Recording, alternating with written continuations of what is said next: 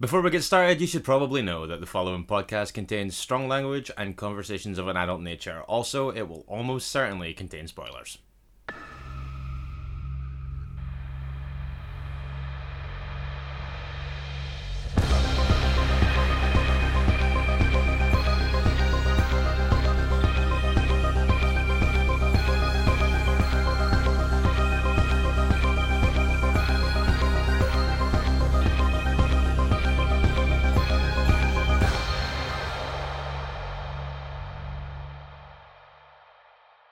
Hello and welcome to Minisode 127 of Strong Language and Violent Scenes, the podcast giving a second chance to films that might not deserve them. I'm Mitch Bain, I'm a lapsed horror writer and an occasional dude of musical things. And I'm Andy Stewart. Hi, Mitch. Good morning. How you doing? For date stamp purposes, 11:30 Sunday. Yeah, cutting it fine again, as we are wont to do, but hey. Living dangerously as usual. How you doing? I'm pretty good. I'm a little bit tired today, if I'm perfectly honest. Well, we did have a late one last night. Thanks to everybody that joined us for the live episode that we did as part of Mitch Harrod's Soho Horror Festival Part 3. Yeah, that was a lovely time. You may have seen some photos from that have popped up on social media of me and Mitch Harrod in full makeup and you in a kind of suit jacket. Yeah, me looking kind of like a withering parent. We'll get to that in a minute. Also, just want to quickly say, well done, America. Yes, nice work. Collective sigh of relief being breathed over here, but apart from that, on a smaller scale, what have you been watching this week? Not much, if I'm perfectly honest. It's been a chaotic week for me in terms of my day job and stuff like that. Like, there's been a lot of movement and changes afoot, and it's been pretty busy times. But I did make time to check out His House on Netflix, and I know you did too. Yes, I did. So, His House, Netflix original, just dropped this past week. What you have here is a couple who come to the UK to seek asylum from Sudan. Yeah. They move into this house, and basically it starts to become apparent that they're not alone in this house. Yeah, absolutely. Mm-hmm. I thought that this was brilliant. Absolutely loved it. I thought it was amazing. Yeah, one for the Film of the Year list for me, for sure. I was kind of curious after I watched it, because obviously, apart from the kind of horror, the more conventionally horror elements to this, it's obviously kind of like this very socially engaged and politically engaged drama as well, talking about the way that asylum seekers are treated in the UK and elsewhere as well. So I was curious to know about how much of that is accurate and how reflective that is of the real experience, and it seems like very is the answer to that. This is very unflinching in the way that it looks at that, and a little bit eye-opening, I think, as well. Also really scary when it needs to be. Yeah, and great performances across the board here as well. Yeah, really, really striking stuff, I think. And as, I don't want to speak too much about where it goes, but ultimately, as this kind of unfolds and you understand exactly the point that the film is making, what it's trying to say and things like that, it's really, really harrowing and really, really moving, I think. Yeah, I'm going to come down on the same line as you here, Mitch, and say I think this is going to be another one that enters my top 5 of the year. Really incredible to look at in places as well. There's one shot in there that I think is totally unforgettable. Yeah, we could talk about that off air, because I don't know which one you're talking about, because there was a lot in here that impressed me, actually. Yeah, I don't want to get too spoilery about it either, but His House on Netflix, an absolute winner, in my estimation. Definitely get on it, check it out. It's really great. Yeah, don't sleep on that one. Do you have anything else aside from side quest things? Not really. I've spent some time digging into the 101 Films box set of Silent Night, Deadly Night 1 and 2. And of course, you might have seen me posting this on social media as well, but I finally got my hands on the Second Sight Dawn of the Dead 4K Mad box set. Yeah, that we dug into a week or two ago. At the time, I talked about how it wasn't a full pack, so I couldn't really talk in any great depth about certain aspects of it, but the real thing's easily one of the best Blu-ray releases I've ever seen. Cool. I did see a lot of chat about that on the Twitter this week as well, which is cool. I only have one other thing, really, from this week. In fact, that's not technically true. I'll get into a little bit of Soho horror stuff in a minute. Sure. But what I did watch this week was the animated Creepshow Halloween special on Shudder. Yeah. Now, I'm not 100% sure why I did this on paper, because regular listeners to the show and long-time listeners to the show will know that I did watch the entirety of the first series of Creepshow on Shudder. That's right. The reboot series. And I didn't take to it, really, with a couple of exceptions and kind of odd stories. It didn't really do it for me. But I was curious about this because it was animated. Sure, yeah. Which I thought was quite interesting. And I thought I would take a look at it. There's 2 stories in this, as is often the structure. I like the animation style a lot. It's kind of set up to look like a comic book, which obviously makes sense.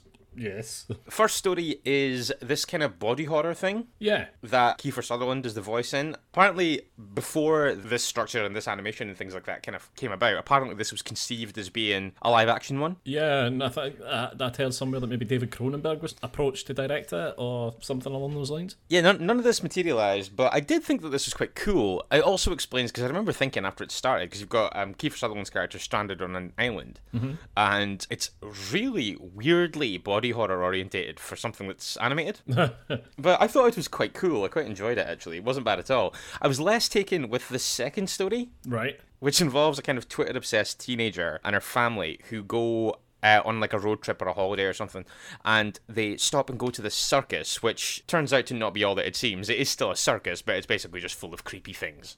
Right. And ghouls and demons and zombies and whatever. Again, the animation stuff was cool. I liked the look of it. I didn't particularly like the story, and I feel like I'm going to be excessively vindictive by pointing out the fact that the main voice in this is Joey King. Yeah, I was wondering when you were going to get round to that. I feel like that's kind of, sometimes like you look at scores for things, you can't get your head around them, then you find out that there's a weighted average behind it. I feel that this film has been disproportionately weighted in your mind by the fact that Joey King's in it. There's nothing wrong with what she's doing in it.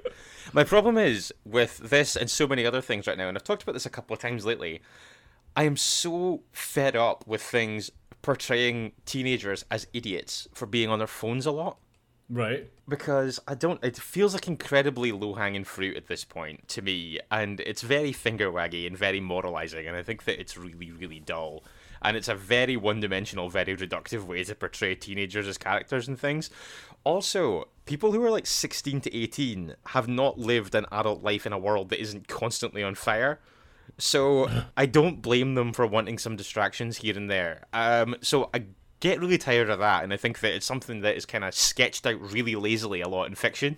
Right. And that is true here. I think that that's really quite tiresome. But visually, I thought that this was quite cool, and I think that as two pieces of storytelling, I think that it's probably the most consistent of any episode from the new series. So I didn't out and out love it, but I thought that it was like a fair improvement. And I probably will watch the second series of this, to be honest. I don't know why. Well, I think there's an argument brewing now about whether or not this Creepshow reboot was a good idea from the off. But I think you should watch the second series just for completion's sake, and then I think you'll be in a position to judge that. That's true, yeah. And like I say, I mean, like there were odd things to like in the first one, so yeah, I'm going to stick with it. Why the hell not? Sure.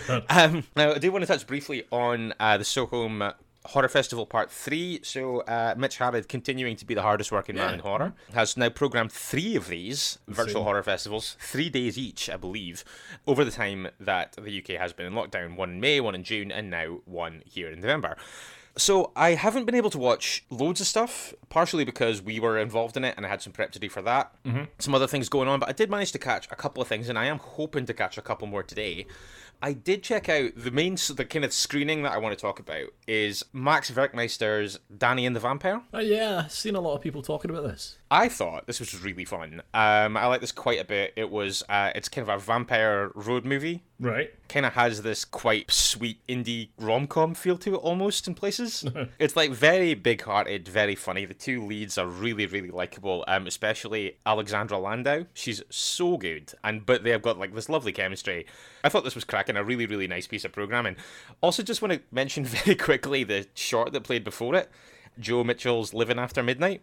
Okay. Which was kidnap/murder scenario that goes horribly wrong because of the ineptitude of the 2 kidnappers, and it's really, really funny. Like almost unbelievably loaded with kind of laugh out loud moments, given it was only 6 minutes long.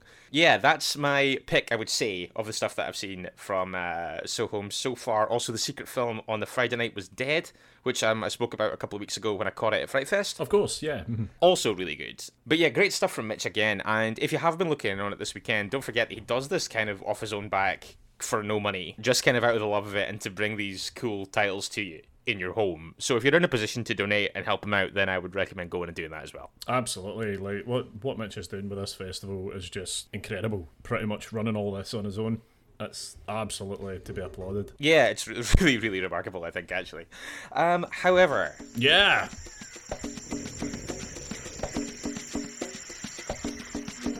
Nature Gone Wild.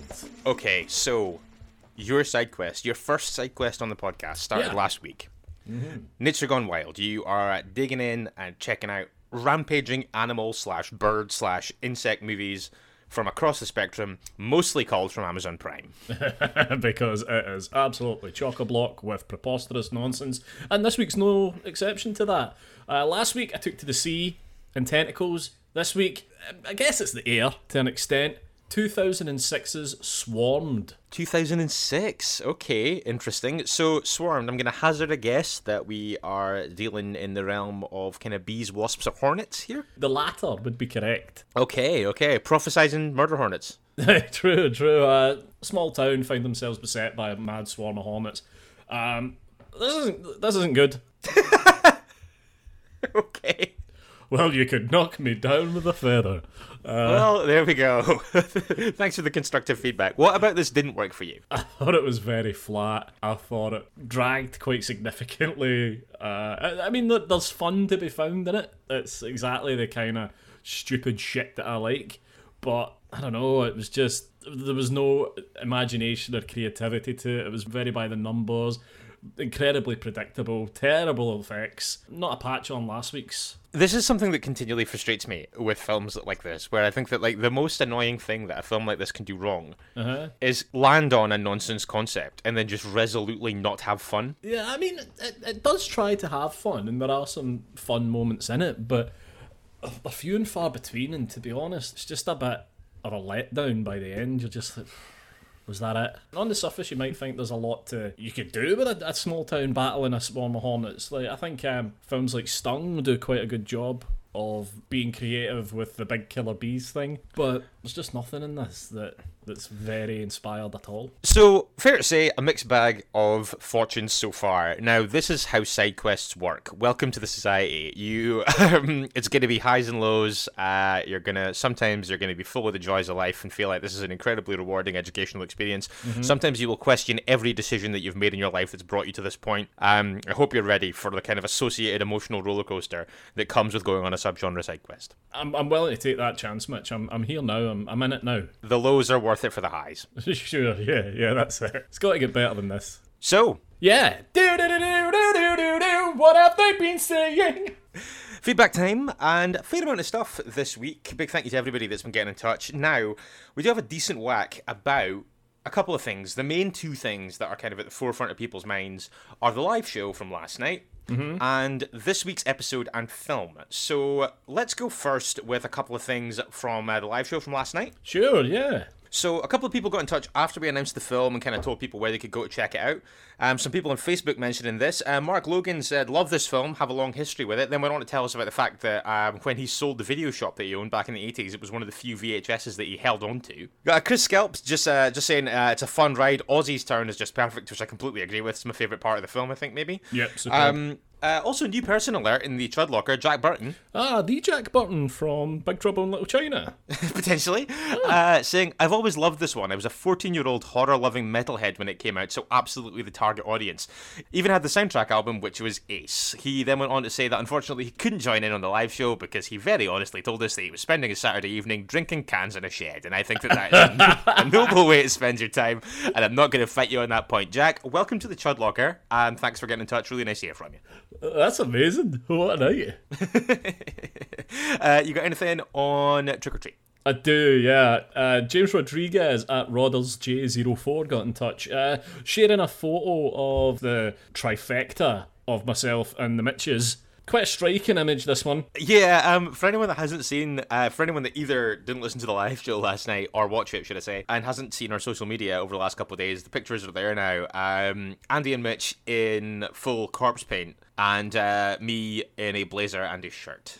Like I say, it's quite striking to see you alongside us there. But James also struck with it. He says that the live episode of Strong Violent PC looks like a discussion about whether metal is infecting the youth of today. That was kind of the visual I was going for. Like, you know, in old episodes of Jerry Springer and stuff, when there'd be this real kind of right-wing conservative parent group sitting on stage talking about how their son's gone off the rails and he's kind of lost his way and they're concerned about him, and then they bring the son out and he's got like a robe on and he's got like massive New Rock boots He's got like long fingernails and he's got full corpse paint makeup on. It kind of looks like that. Yeah, Faye Ellis got in touch saying that I looked like a disapproving parent trying to judge his two sons' Halloween costumes before they went out trick-or-treating, which I thought was funny.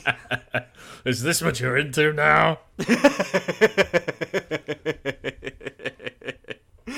Amazing. We had a really good time doing that. We're kind of hoping that we'll carry on doing stuff with Mitch and Soho, and maybe do it in person sometime, which would be nice. That would be lovely, because I think we're all fucking fed up with COVID and the associated restrictions. I will say, though, stick with it, please. Don't start being assholes. But it would be nice now if it just fucked off. I agree. You got anything else on Trick or Treat before we move on? I don't, so I'm going to jump ahead into the gate. By all means, I think that you have all of it on this, so go for it. All right, okay. Again, massive thanks to Damien Levesque, director of The Cleansing Hour, for joining us to talk about this. One of my favourite episodes we've done in a long, long time. Yeah, I really, really enjoyed that. Cause I hadn't seen the film before. I really, really enjoyed it. But yeah, real fun talking to Damien. A great film pick and a really cool guy. Cleansing Hour is great as well, actually. Yeah, absolutely it is. Andrew Barron at Mr. Blunderbuss. I'm going to laugh at that name every single time. Andrew saying, because you love that Twitter handle, don't you? That's great. And also great, apparently, was the episode this week. The Gate was a childhood favourite of mine, which really answers the question, if you leave your kids home alone for the weekend, what's the worst that can happen? Also, who else but Mitch coining the term demonic filibuster almost made me crash my car on the way to work. That is one of my favourite moments in the episode. Thanks very much to both of you. But drive safely. Well, it could be worse. I guess people could be falling asleep. That is very true, actually, yeah, I suppose. Couple more things on the Gate. Just brief things here from Facebook. James Plum, former guest, getting in touch to say it's a classic. Graham Hughes, former guest, getting in touch to say, nice, love the Cleansing Hour, love the Gate, this will be a belter. And Jason Shiro getting in touch on Facebook as well, saying, dude, love the Gate. This movie looked like it could have happened across the street from me when it came out in the 80s and still, funnily, manages to spook me with those childhood memories. I think it's great for that, the Gate. It really does, something that we talked about on the episode. It plays into that real kind of childhood wonder, that kind of Goonies-esque love of finding adventure when you're younger. Absolutely. It's like it's got all of the charm of a kids on bikes movie and no kids on bikes. So I approve. Kids, but no bikes. Infinitely preferable. Anything else in the Gate before we move on? I don't. Okay, cool. Want to jump back a little further again, saying hello to Katie Bonham getting in touch, for old pal. Hi, Katie Bonham on Twitter. Yeah. She said, just finished listening to the Haunting of Julia episode of Strong Violent PC, which seems serendipitous as my friend over at full_Julia on Twitter is currently trying to get this film restored and re-released. Give them a follow if you're a fan of the film. Go support that cause. I would love to see a restoration of The Haunting of Julia. Yeah, me too. I would throw my money at that anytime. And if there's anything we can do to support this movement, we will happily do that. Yeah, get yourself over there, definitely. So that's full_Julia that is trying to get that done at the moment. Yeah, let's get that moving. I want to also say hello to Panda, Prettiest Dunce on Twitter, getting in touch, having just caught up with the Shakma episode. Catching up on Shakma and all this chat about how he doesn't get all fucknuts around lady baboons has me convinced that Typhoon is in fact a gay horror cinema icon, and you won't change my mind. Cool, I wouldn't want to, Panda, thank you. No, I think it's a strong theory. You got anything else? I do, yes. Lewis Gorehound getting in touch on Facebook saying, if the lockdown gets you in that vice-like grip and you're looking for a 1 hour and 39 minute escape, then I have it. Yes, Chuds, there's a version of Sword and the Sorcerer on YouTube. Your chance to relive some of that 80s greatness. So this one's taken on a little bit of a life of its own in the Chudlocker after we spoke about it on a watch-along lately. A lot of curiosity about the Sword and the Sorcerer. I think a couple of people have ordered the DVD, things like that. And so there you go, it's out there. Yeah, I've got my hands on the DVD as we speak. No excuse for any of us to be sleeping on the Sword and the Sorcerer anymore. No, none at all. I don't have anything else to report. Okay, I have a couple of things. Want to say a quick hello to Film Fan Stevie on Twitter. His bottom of the barrel recommendation actually turned out to be one that loads of people liked. Right, yeah. Mm-hmm. He said that he had been watching Blackenstein this week. Yep. And then a bunch of people watched it off the back of that mention, and everybody seemed to really dig it. So I might try and get around to it at some point. Yeah, absolutely. It's worth a look, for sure. Also, on the subject of recent recommendations, James Duffy got in touch on the group as well, saying that he was checking out about the TV series of The Exorcist after you'd spoken about it in such effusive terms a couple of weeks ago. So it's an incredibly strong bit of telly. A real pity it was dropped by Fox. Highly recommended to anybody interested. Ben Daniels is superb, reminding us all once again as well that is available on Amazon Prime, the whole thing, both seasons, if you want to check that out. And it is excellent, and it is a loss that it didn't go any further than those 2 seasons. It's brilliant. I really like it. Also, just want to end on a couple of people getting in touch with some Nature Gone Wild side quest suggestions for you. Oh, Christ, okay. So, Andrew Barron again, Mr. Blunderbuss on Twitter, saying, do Sasquatch movies count for your side quests? As I've just been watching Night of the Demon on Prime about a marauding Bigfoot, and wow. And also, Darren_Gaskell, for the side quest, I'd suggest Franco Prosperi's Wild Beasts from 1984. IMDb says, the water supply from a large city zoo becomes contaminated with PCP and the animals go crazy and get loose. It does, they do, and they do. That sounds amazing. That's Wild Beasts, apparently, from 1984, so there you go. Yeah, I'm getting right on that. That's my lot. Yep. Once again, time then for Mitch's Pitches. Mitch's Pitches is a feature on the show that is designed to exploit my ignorance for your entertainment. While we're recording, Andy will send a picture to my phone. It will be a poster from a horror film from years gone by.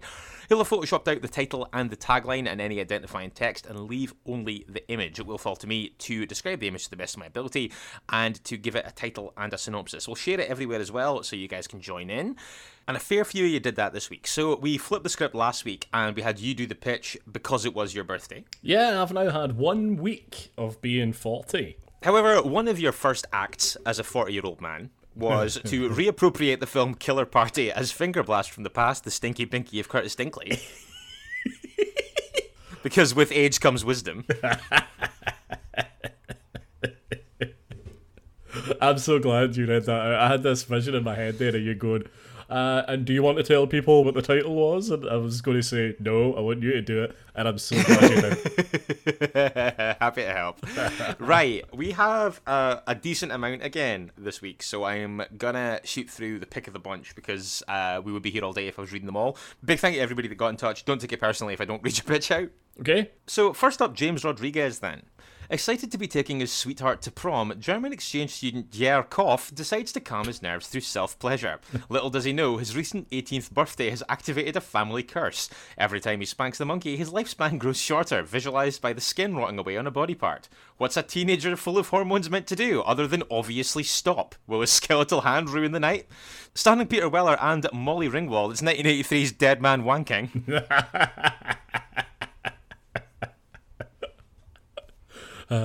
Kevin Matthews then, when love-struck teen Bo Leggy notices the girl of his dreams, Lonnie Rotten, spends a lot of her time heading up to the local graveyard and digging up corpses for her twisted carnal desires, he decides to try and turn himself into the perfect boyfriend option for her, using the following: a whittling tool to remove lots of flesh, a good amount of formaldehyde, some maggots and earthworms, and a shed load of Febreze. But will it be enough to turn Lonnie's head, or will she keep heading to the cemetery whenever she fancies cracking open a cold one?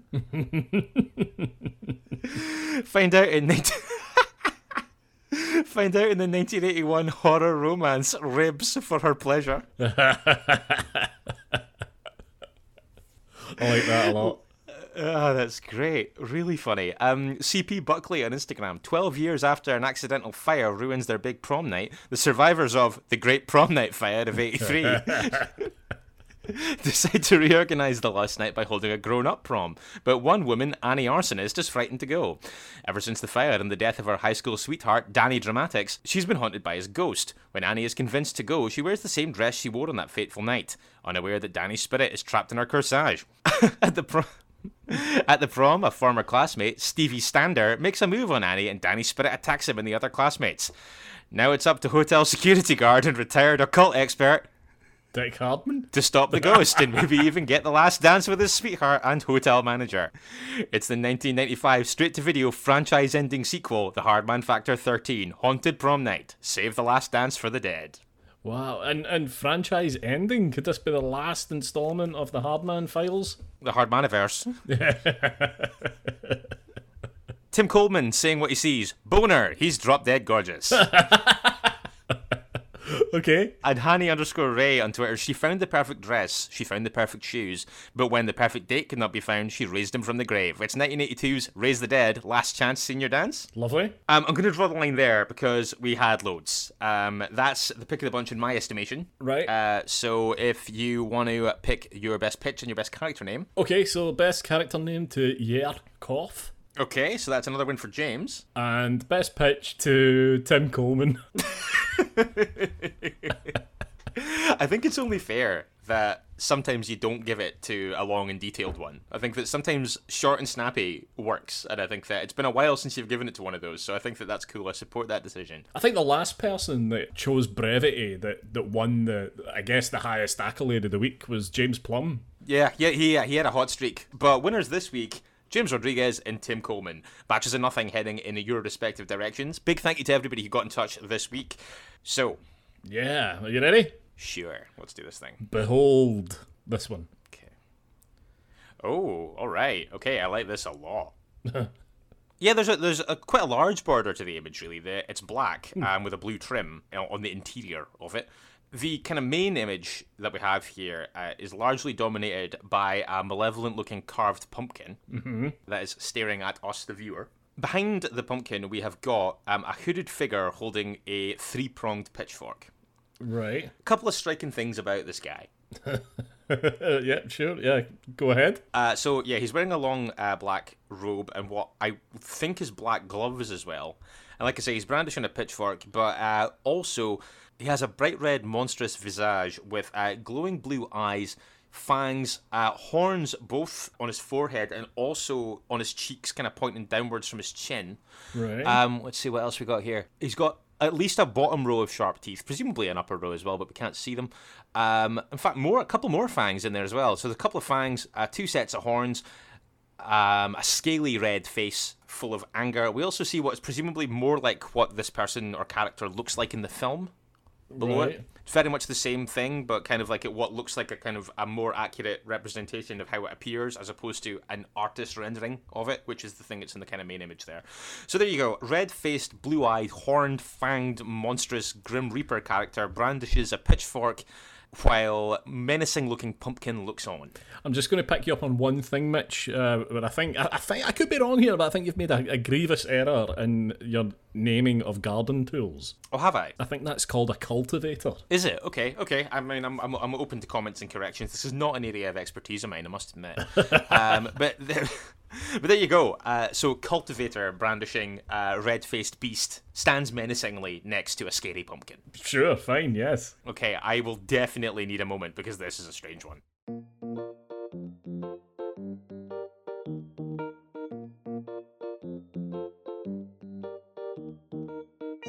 It's not that strange by comparison to some of the things that we've done previously.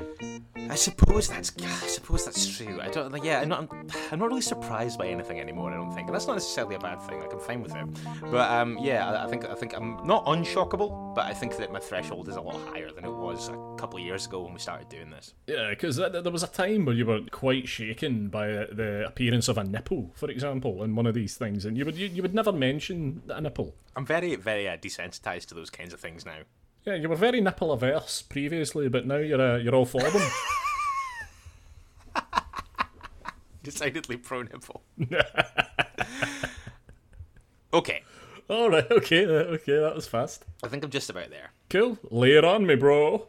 Halloween is just around the corner, and it's the busiest time of year at the Hickory Acres farm. Owner and proprietor Lyndon Haybale is once again making a killing from his incredible prize-winning pumpkins, with people travelling from miles around to see them. However, when Halloween tourist and broadcast journalist Walter Scoop arrives to find out what the fuss is about, he smells a rat. What's the secret to Lyndon's all-conquering crop? Why does October always bring a curious increase in the amount of villagers disappearing without a trace under mysterious circumstances? Is there more life in his manure than he lets on? All these questions and more will be left frustratingly unanswered in 1977's agricultural screamfest, Seeds of Evil, the petrifying putrefaction of the Pumpkin Patch Prowler.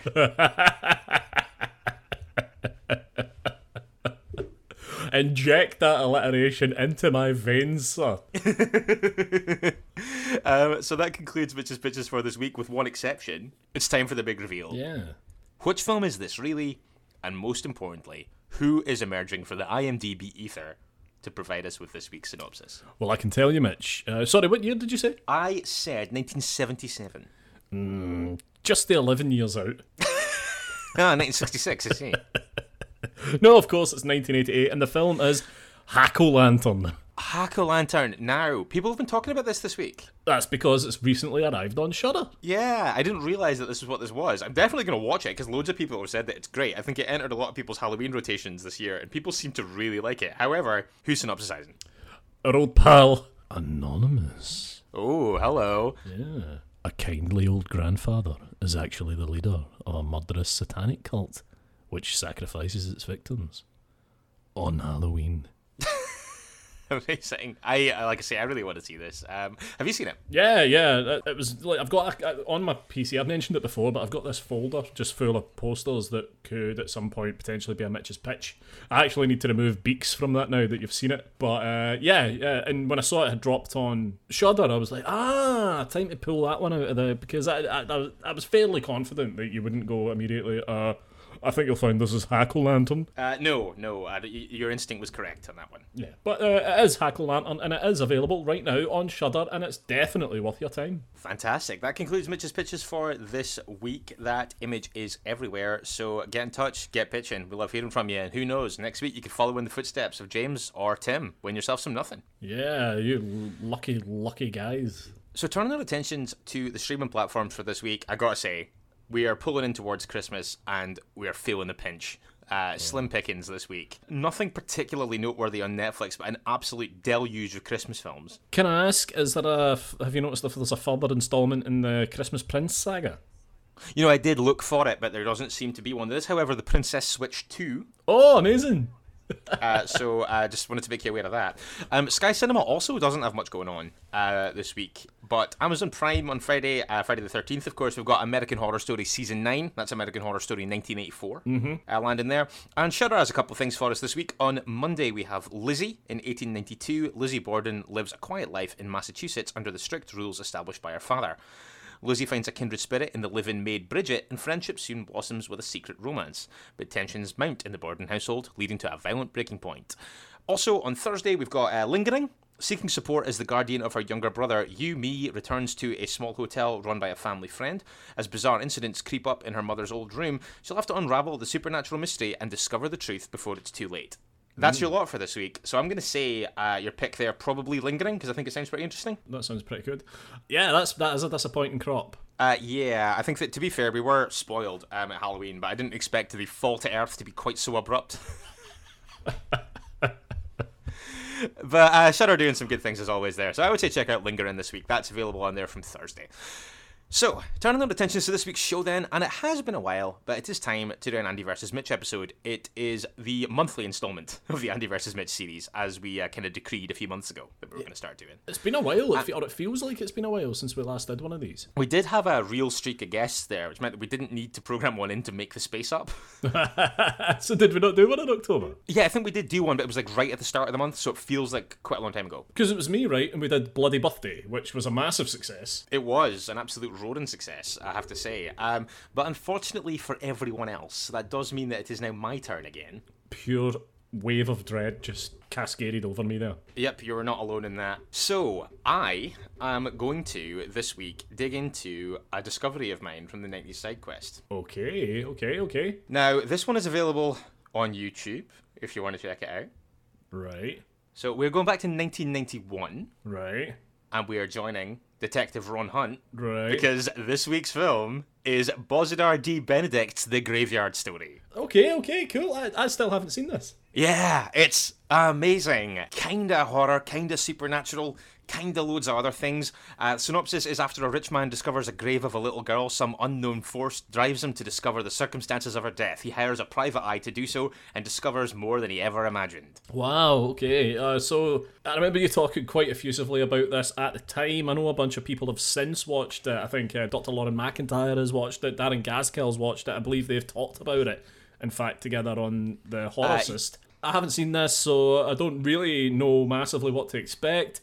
So I'm quite excited about this. I think it's going to be fun. So it's Andy versus Mitch this week. It's my selection, and we are heading back to 1991 for Bozidar D. Benedict's The Graveyard Story. How are you feeling about that? Get in touch with us through all the usual channels, Facebook and Instagram. We are Strong Language Violent Scenes. You can tweet us as well at Strong Violent PC. You can email stronglanguageviolentscenes@gmail.com, and you can interact with other listeners on our Facebook group, The Chud Locker. Yep, and patrons, rest assured, you have some Patreon content coming very, very soon. If you're not a patron already, you can check out our Patreon page at patreon.com/Strong Language Violent Scenes. Also, guys, get the word out about this. Let's tell your pals about the podcast. Let's go on to iTunes, spam the reviews on iTunes, 5 stars across the board. Let's do this. Let's get a groundswell of enthusiasm going, and let's make everyone know that this podcast exists. Thank you. And speaking of Patreon, we will be thanking a patron in a moment. Yes, we will, yes. However, we're back in your main feeds on Friday with another episode. It's Andy versus Mitch. We're talking The Graveyard Story. Join us then if you can. In the meantime, don't forget, it is better to die a hero than live as food in a world of chuds. Goodbye. Bye.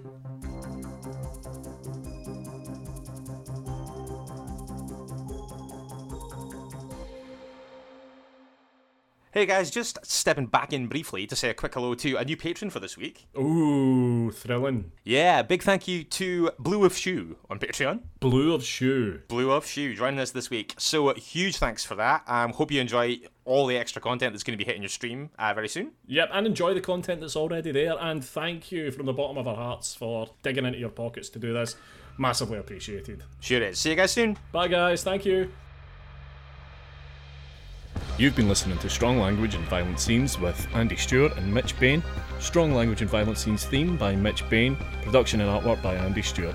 Find us on Stitcher, iTunes, Spotify, Google Podcasts and Podbean.